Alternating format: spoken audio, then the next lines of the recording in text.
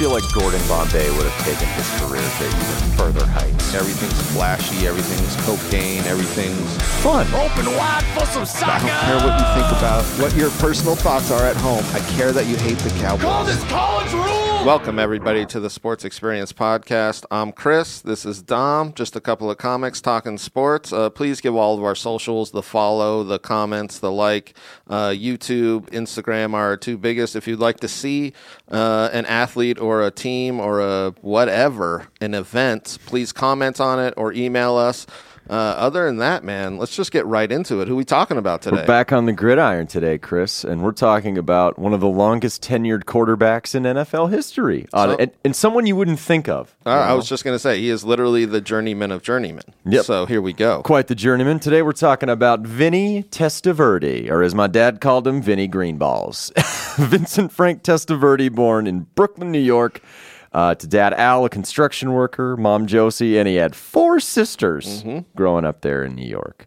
As a little boy, he was really into football. His dad really kind of got him into playing football. And since he was such a big kid, his dad would have to bring his birth certificate to all his tryouts because he looked 3 years older than everybody. I was just going to say, he was one of those oversized kids where he was like 3 or 4 inches bigger than everybody all the time. Yeah. And that's why I bet football was so fun when you were younger. You know what I mean? Just When running over people. just like, no, I'll play offense and defense. No, it's fine. So you know, Rudy, this is the exact opposite of that. He grew up in Elmont on Long Island. Went to Sewanhaka High School, but he did not start as a quarterback until his senior year. Yeah. Which I thought was crazy. It said as a junior, in the final game of the season, he was playing wide receiver. He threw a touchdown off a lateral pass to win the Nassau County Championship. And as a senior, even though he started in a run-first veer offense, which is like the option, he still threw for almost 700 yards.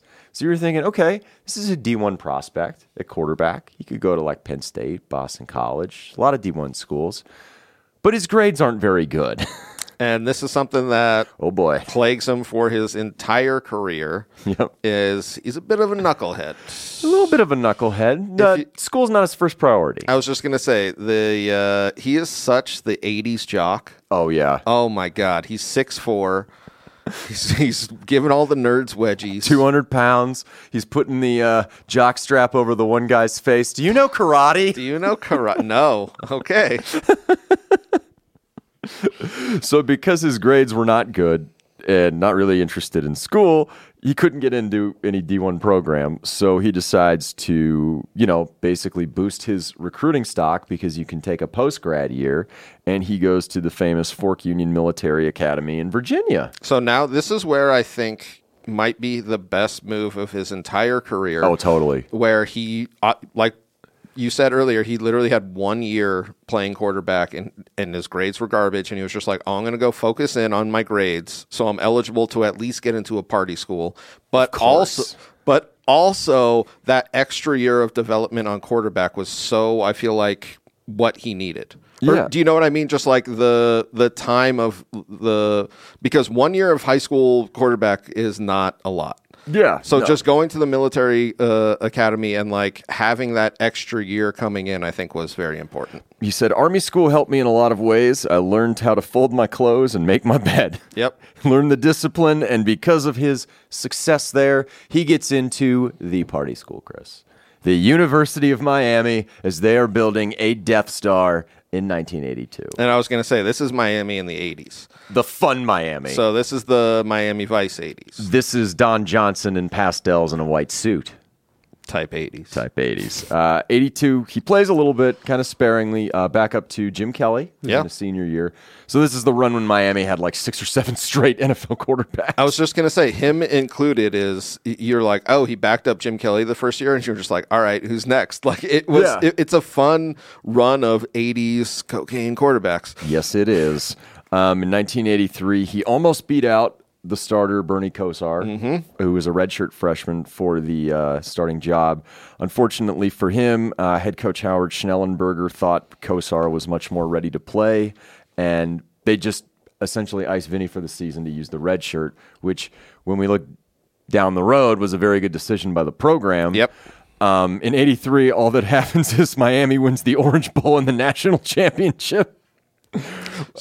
It was a really great move. Yeah, it was very smart. Saying that he wasn't as prepared as Kosar was just kind of accurate in this time. Yeah. 1984, they have a new head coach. Schnellenberger leaves for the USFL. Jimmy Johnson. Jimmy J. We've discussed him in some previous episode. At this point, Testaverde thinks about transferring because Kosar is already an immediate star for Miami. And only a redshirt sophomore. So basically, you may get 1 year of playing time if that happens.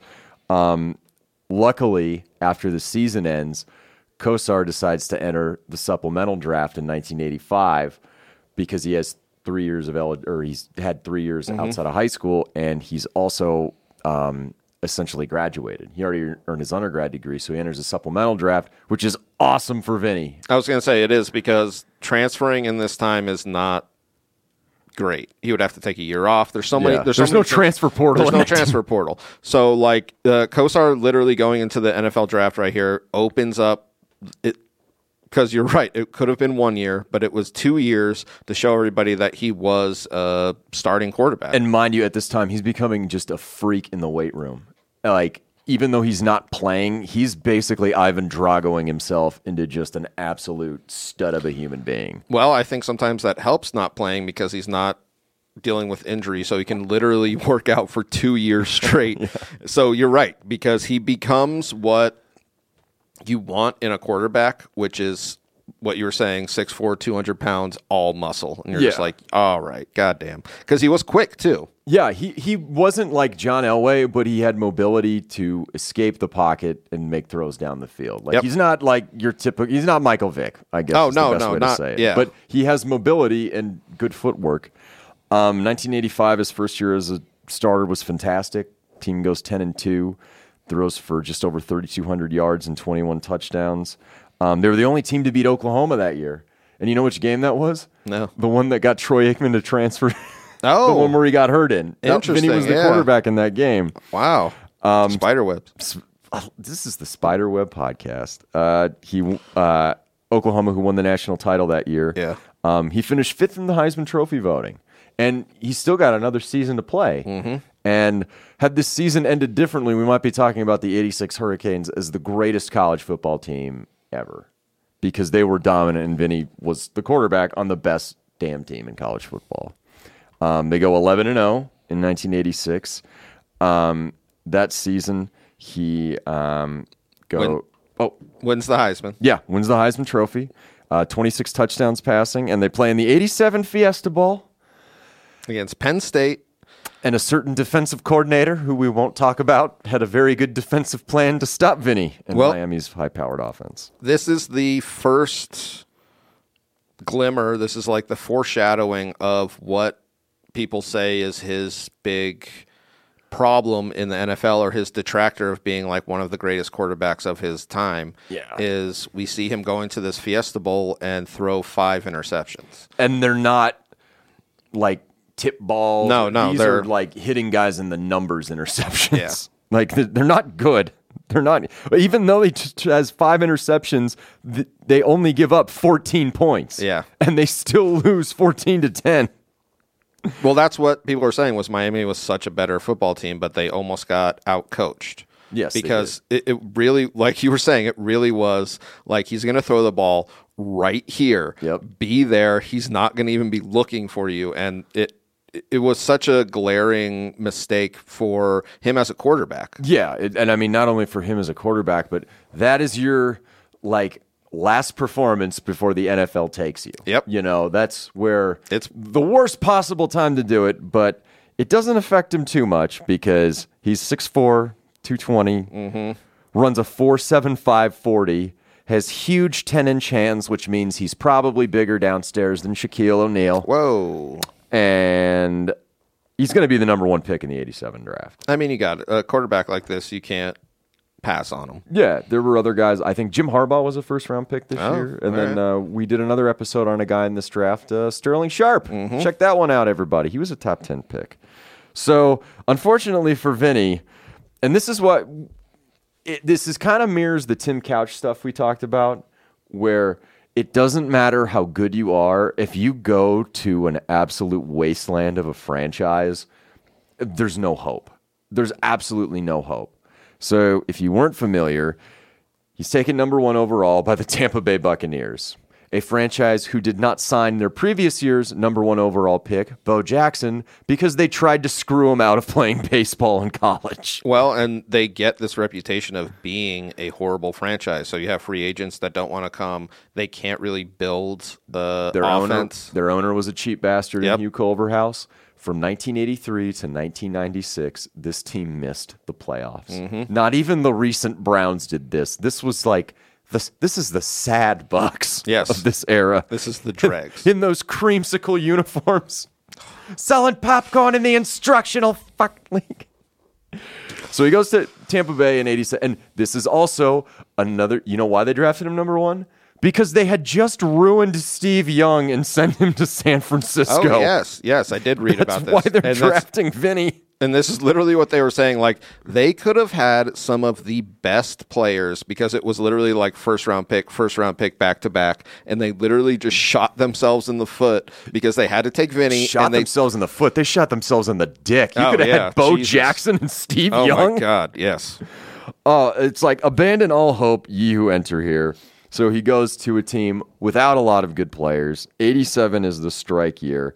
And he goes 0-4 and throws for a 43% completion percentage. Mind you, he is running for his life. Yes. And it's not necessarily his... It's his fault, but it's not his fault. It's like the Tim Couch thing. You just feel bad for him. Well, yeah, because he is coming in as a rookie, so obviously he's not going to be as like shapely, or you know what I mean, as like seasoned as he should be. But they were talking about these 4 games. They were just chasing him all over the field. Like, he had no O-line. It was just like, oh my God. You can just hear, oh God, make it stop. Yes. Oh, so 88, his first year as a starter. He goes 5-10, which is not particular. Another under 48% completion percentage. Did throw for 3,240 yards and 13 touchdowns. But you know how many picks he had? 35. That's more than 2 times a game. Which is the second highest in NFL history. And he was sacked 33 times. I did want to bring that. In 15 games, you're sacked 33 times. It's brutal. You're getting Kurt Russelled in imagination land, this poor bastard. 89-90, it's no better. Goes 11-16 between the 2 seasons. Is over 50% completion percentage. Passes for almost 6,000 yards. And he's starting to cut his interceptions down. Mm-hmm. So between these 2 years, he has 37 TDs and 40 interceptions. But he had 22 of them in 89 to lead the league and sacked 38 times each season. And now we start getting to... It's bad enough when your team and yourself are completely failing, but it's another when fans and people in public start talking garbage about you. I was just going to say the fan base was obviously horrified as to what was happening with their team because it wasn't even like there was any kind of effort. You know what I mean? It was more like, yeah, we're going to lose, and we're going to lose for a decade. So who is the first-round pick? Who's the starting quarterback? Obviously, Vinny's going to be taking a lot of this brunt. And we see stuff, or the brunt of this, we see stuff that we just don't see in sports anymore. It's downright mean. Just mean personal attacks. Yes. Which, God, we're just missing it. They were making fun of him due to he was colorblind. Vinny's colorblind. He's colorblind. So they even erected a billboard in Tampa Bay that said, "Hey Vinny, the sign is orange. It was blue. It was blue. Vinny thinks this sign is orange. It's blue. It's blue behind him." Yeah. Another one was in this era. One of the commentators were caught. So like Gene Upshaw of all people. In between, so like they went to commercial break and he didn't realize that his satellite conversation for people that didn't get those commercials were still going. And he proceeds to say that this is our some boy spice. This is a roast, dude. This is a music box roast. Yeah, seriously, though, because he's just like literally saying how stupid he is and how much better of a quarterback than he would be. He was an O-lineman. He was a Hall of Fame offensive guard, don't get me wrong. But, you got to play next to Art Shell, another Hall of Famer for a decade plus. Vinny has popsicle sticks, tape, and glue in front of him as an offensive line. He said Vinny is so dumb, he would drag an electric cord through the swimming pool to trim the hedges, which is just Brutal. oh, God. You're thinking, I'm a hotshot coming out of Miami, staying in Florida. And then this is when players should have just stopped, like refused to report, not even sign with Tampa after what happened. After this, yeah. Like, that's just horrendous. 91 and 92 kind of have some injuries start piling up. Goes 3-9 and 91, 8 touchdowns to 15 picks, 35 sacks. That year he started losing playing time to a guy we talked about in a previous episode, Chris Chandler. Oh, yeah. For that Falcons Vikings game. But we see that he's getting injured, but he's also improving his interceptions, but he's getting sacked so much. It's ridiculous. And I should note, this is how stupid Tampa Bay was. They traded their number 1 pick, which I think was either number 1 or number 2 the following season, to Indianapolis. Oh, yeah. For Chandler. So 92, he goes 5-9, 2,554 yards, 14 TDs, 16 picks, which is good. Another 2 rushing touchdowns. Again, sacked 35 times, and by that point, the team's looking to replace him. The 6-year experiment is over. They're going to actually use another former Miami quarterback in Craig Erickson. So, heading into 93, Vinny needs a change of scenery, and he gets a helping hand in 1993 by someone who not a lot of people think is a very nice guy, and a franchise. That stopped becoming a franchise and became a franchise again. Yeah. So he's an unrestricted free agent. Yeah.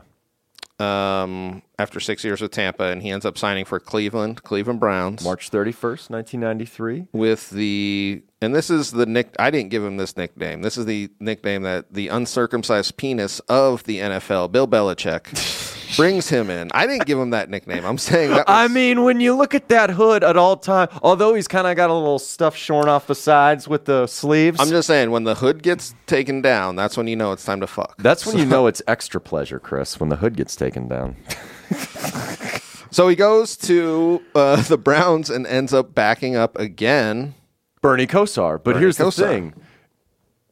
Belichick is not a huge fan of Kosar's salary and where he's at in his career.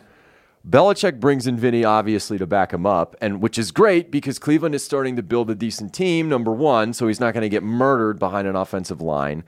He's just experienced the football version of PTSD, so you get to back up a Pro Bowler in Bernie Kosar. But you might get some reps if you're Vinny. And by the middle of 1993, as we brought up in our Aikman episode, Bernie Kosar is released by Cleveland. Ends up going to Dallas. So Vinny's the guy towards the end of 93 in Cleveland. Well, I would be interested to know the conversations that they had of being like, this position will probably open up in the next year. So if you come in and be a backup this year, you know what I mean? Like, because he does go, what would people would think would be in his prime to be a backup at the Browns, but then immediately becomes, like, not immediately, like halfway through their season, becomes their starter. And if we look at it, he does a good job in 93 because he goes 3-3, has 14 touchdowns and 9 picks and just under 1,800 yards. So this is the first time in his career he has more touchdowns than interceptions. Yes. He's in year 7. This poor bastard. But that's what we see. Finally, he gets a team around him. 94, they actually have a good record. I remember this team. They were actually really good. I'm sure your boys beat them. Well, they beat him 3 times. In 13 starts, he goes 9-4. The team goes 11-5. 55.1% completion percentage, 16 touchdowns. Well, he has 18 picks. He's got almost 2,600 yards, and he takes them to the playoffs. They win one of the AFC wild cards, which is amazing, and they go to play someone he'll be associated with down the road, the New England Patriots. They get a home playoff game, and Bill Parcells. And on January 1st, 1995, I did want to bring this up because I watched this game. He played really well. 20 of 30 for 268 yards and a touchdown and no picks.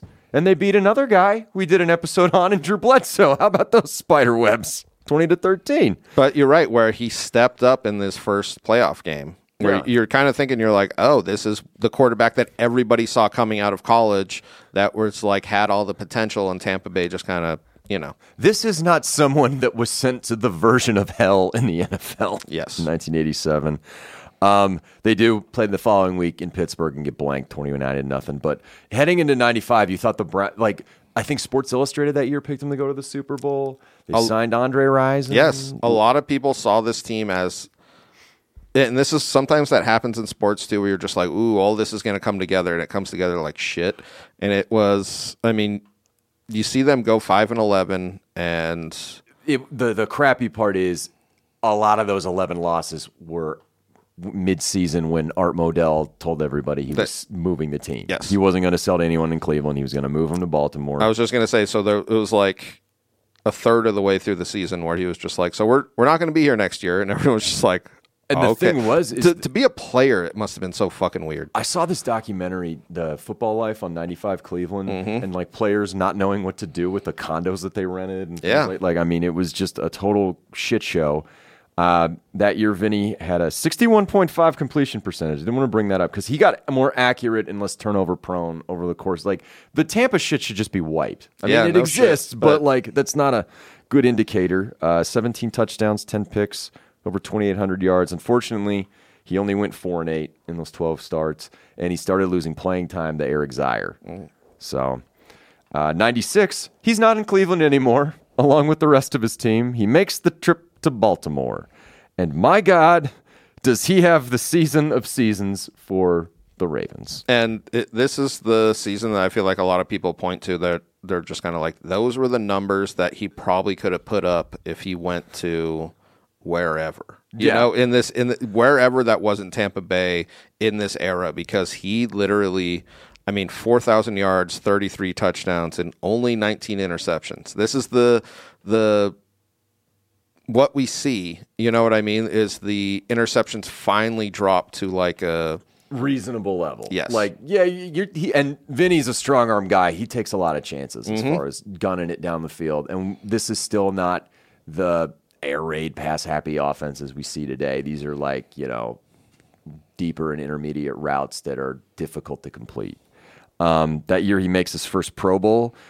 He was even excellent on the ground. I had read him scrambling out of the pocket because they had no running backs at that point. Oh, yeah. So that he was one of their best running threats that year. He actually scored the first touchdown in Baltimore Ravens history. I didn't want to bring that up. So a little spider web there, I guess. Well, it was a little running touchdown. So that was cool because you wouldn't think that. It wasn't a passing touchdown. It was literally him sneaking it in. So following season, and he signs a 4-year extension, restructured extension after this year. So you're thinking, okay, the Ravens have their guy. Hooray. 97, not so good. He goes 4-8-1. Eric Zaire is again coming in and out of the lineup to replace him. Although he has almost 3,000 yards and more touchdowns and interceptions, their defense, this is as they're getting the young pieces, Baltimore, but they're not there yet. Their defenses were horrendous these 2 seasons that Vinny was there with them. Unfortunately, because of the decline in play, he was released from his contract after the season. I feel like this happens a lot, too, where they signed Jim Harbaugh and they were just like, that contract just isn't worth it. It's almost like the Bernie Kosar, where you're just kind of like, it was too big for what we signed. I'm always interested to know if they had kept him through like 2000 when they were like really good, stacked on D. Yeah, like maybe their offense would have been a hell of a lot better. Who knows? They would. No, you really don't know if they actually would have stuck with this contract and been like, you're our guy. But yeah, they. So he's without a team in midsummer. He's not one of those guys that's released, off the bat and snapped up immediately. Yep. It takes till June 24th, 1998, and he signs with his favorite team growing up, which is almost a form of child abuse, the New York Jets. That's right, because he grew up in New York. Coming into this season, I don't think a lot of people were giving him... Well, he came in to be a backup to Glenn Foley. He was not the starter. He was not projected to be the starter, but he had 2 friends on that staff in head coach Bill Parcells and uncircumcised penis defensive coordinator Bill Belichick. That's correct. After a rough start to the season for the Jets, including Foley being injured, it's Vinny's job. And what does he do, Chris, but have probably his greatest season as a professional football player? I was just going to say, he statistically, as we're saying it, like, and you wonder how good he would have been under some good coaching, because he literally has 29 touchdowns and 7 interceptions, which is the biggest detractor that people say about him, like getting into the Hall of Fame. They're just like, look at all those interceptions. I think Terry Bradshaw had 2 more touchdowns and interceptions in his career. Yeah. Because the beginning of his career in Pittsburgh was a lot like Vinny's in Tampa Bay. Yes. He goes 12-1 in the 13 games he starts for him. The Jets win the AFC. I wanted to say this because it surprised the hell out of even me because I figured they would have stole one at some point. Mm-hmm. It was the first time they won the AFC East since the NFL merger in 1970. Not even Broadway Joe did that. It's pretty sad. I mean, hello, darkness, my old friend. Jesus, Jets. Oh, my God.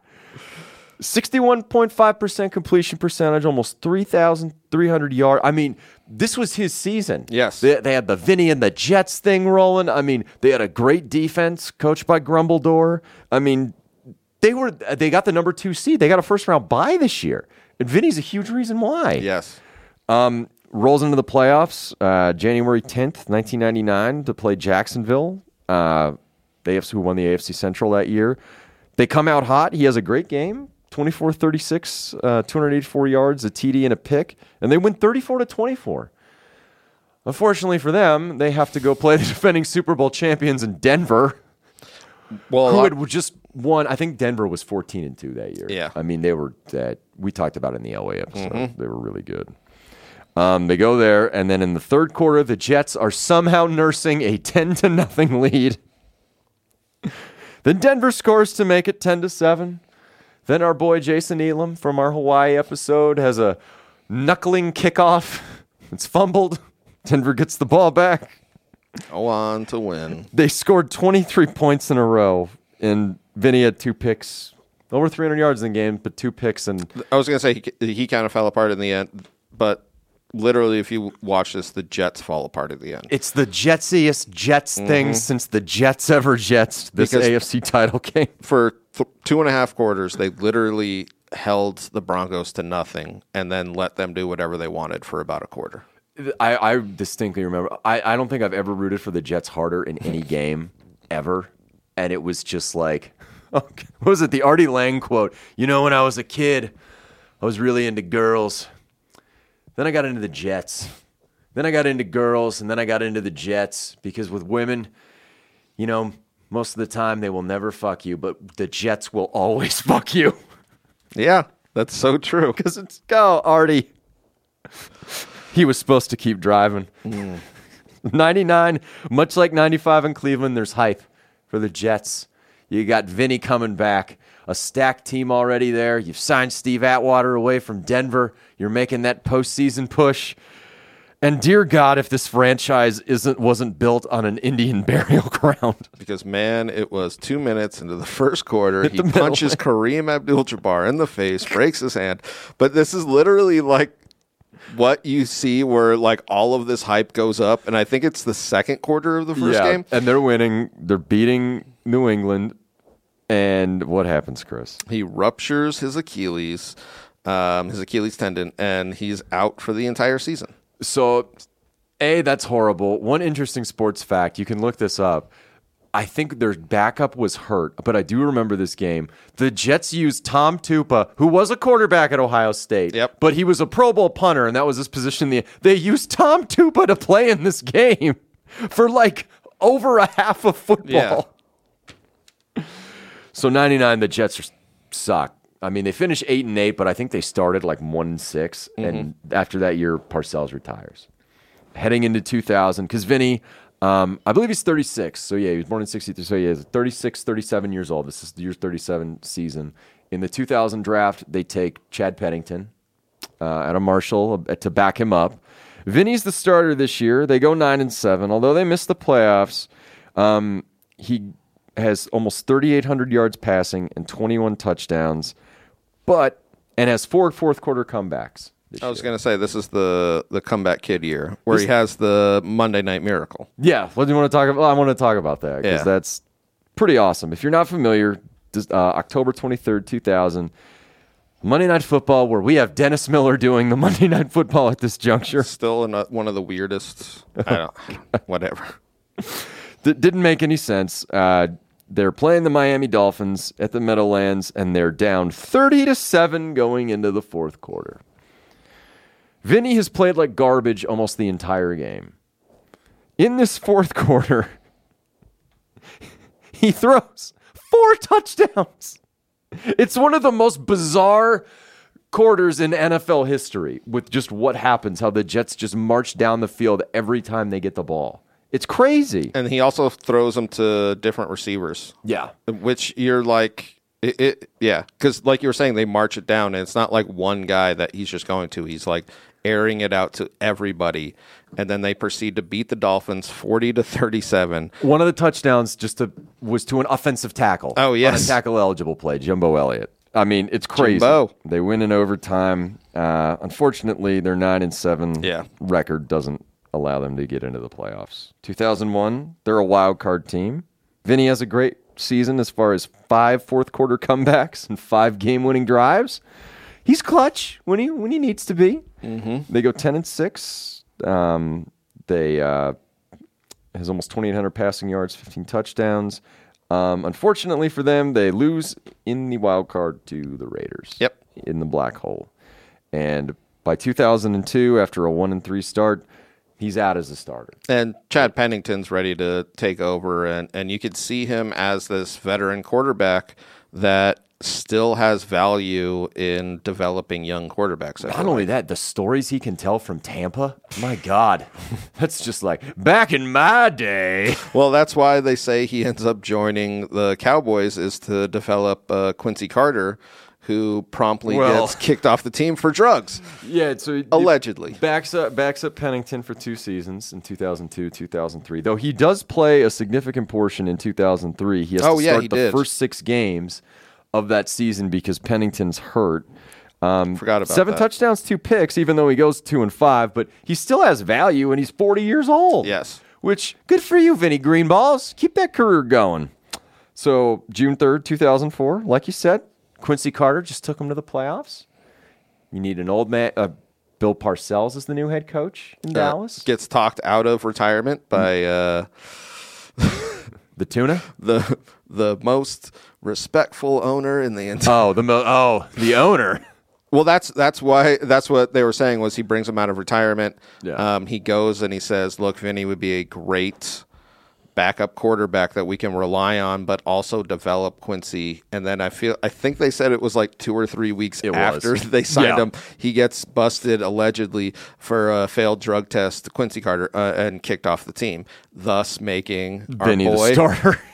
The starter. At 41 years old. So, while he leads the league with 20 picks, to throw for over 3,500 yards and 17 touchdowns, and this is an era where no one was playing over 40. Oh, now you see it so much more often. No. This was not, an era where guys did this. He had his passing yards were the 3rd most in a season in Cowboys history. He tied a franchise record with 3. These are all then franchise records. Yeah. 300 passing yards games in a season.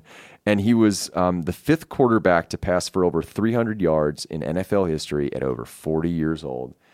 And he also was there mentoring another young quarterback instead of Quincy Carter. That's right. So the 3rd stringer, who becomes the 2nd stringer, who becomes the most annoying announcer ever. Apparently he can see the future, everybody. And that's a tall order considering what a douche canoe Jim Nance is. Tony Romo gets the development that Quincy Carter should have gotten, and you see him become a starting quarterback at Dallas for the next, decade or so. Horrible decade. Oh, God. The annoying decade where they still won nothing, Chris. Wasn't that nice? That was great. Back to the Jets. Cowboys. Oh, sorry. Yeah. Sorry. No, I mean after that season. Oh, yeah, so he's not signed because Parcells brings in Drew Bledsoe. And this is what we see with these quarterbacks where... Musical chairs? Yes, it is literally like musical chairs because Bledsoe comes in literally as almost the exact same guy as almost like elder backup quarterback. So he goes back to his favorite team. I'm going to bring something up when we talk about the stats of Vinny Testaverde to prove he is not of this planet. Okay? And it's related to this team he signs with again. Yep. 2005, the Jets, signs in September after Chad Pennington and Jay Fiedler are injured. He goes 1-3 as a starter. He's 42. And on December 26, 2005, on Monday Night Football, a 27-yard TD pass to Lavernius Coles from Vinny has him set the record, because Tom Brady just dream smashes. The most consecutive seasons with a touchdown pass at 19. That's ridiculous. Especially saying because, like, in those first seasons, they were doubting whether or not he was going to get a TD pass because Tampa Bay was so bad. Oh, yeah. Bad. But 19 consecutive seasons.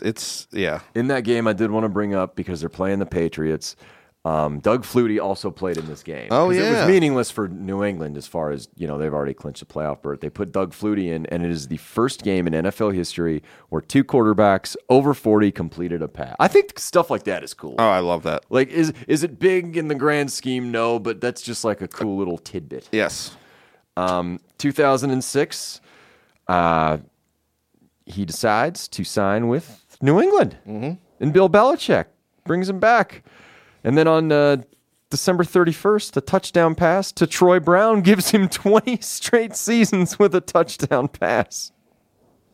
He's backing up little Timmy Brady right now. Timmy Brady. And you see him just as that second string quarterback that I feel like a lot of teams desire, that you can trust and be almost like a quarterback coach. He's seen the best and the worst of the NFL. Yes. He keeps himself in fantastic physical shape. I mean, as far as being able 43. to play. Yeah, I know. But I mean, this dates back to even when he's at Miami. Yeah, Seriously. And you know what? Kind of like we talked about in Kenny Lofton, the Kenny Lofton episode. Just a nice guy. Yeah, he is. Not a he really dick. is. Not a dick. I just don't like school. And you know what, Vinny? Nobody really likes school. But that's why I feel like a lot of teams pick him up this late, is sometimes people, their egos are too big to be backups. They're not going to help develop young guys. That's like they were saying, like, he really was a nice guy that you wanted to have on your team. It was like all of that shit that you're just like, we're going to bring him back at 43. And if you can make guys like Belichick and Parcells like you, I mean, that's a talent in and of itself. Ladies, if you can make an uncircumcised penis like you, you are green balls in my book. Green balls and ham. So in 2007... I thought this was interesting. He actually did sign a 1-year contract with the Patriots, but then they ended up releasing him. Yeah, he could have been on that 18-1 team. Yes, I know. That's what I was... That game was like the Miami-Penn State of the NFL. Yeah. I mean, that really was. Damn Giants. Oh. But he signs October 10th after being released in September by New England by the Carolina Panthers. And October 14th of that year, Jake Delhomme is out with an elbow injury. So Vinny starts that game and gets a 65-yard TD to Steve Smith Sr. now, which makes it 21 straight seasons with a touchdown pass. So say what you will about his career in Tampa. That's some consistency, Chris. It really is. And I love the fact that this TD was a bomb, which just kind of... I just love it. Oh, it's fantastic. And then the following week, they beat the Cardinals 25-10. So at age 43, he's the oldest quarterback to start and win in the NFL until Tom Brady. Yep. Another interesting elderly thing. November 18th, 2007, they go play the Packers at Lambeau Field. Vinny's 44 now. Brett Favre is 38.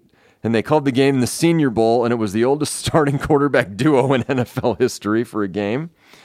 And on December 2nd, 2007, he's the second oldest quarterback in NFL history at 44 years, 19 days. And 2 TD passes in a win over the 49ers and broke the record for oldest starter to win a game in the NFL. His last game against, oddly enough, it came full circle. Yep.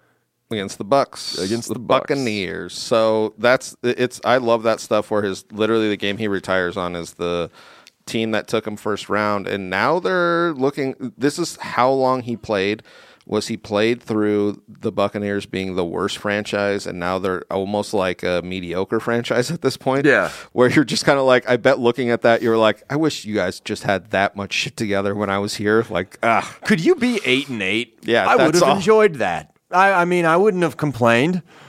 So, Vinny, now bring up his stats. 21 Yes. seasons. He has more touchdown passes than a number of Hall of Fame quarterbacks. Yes.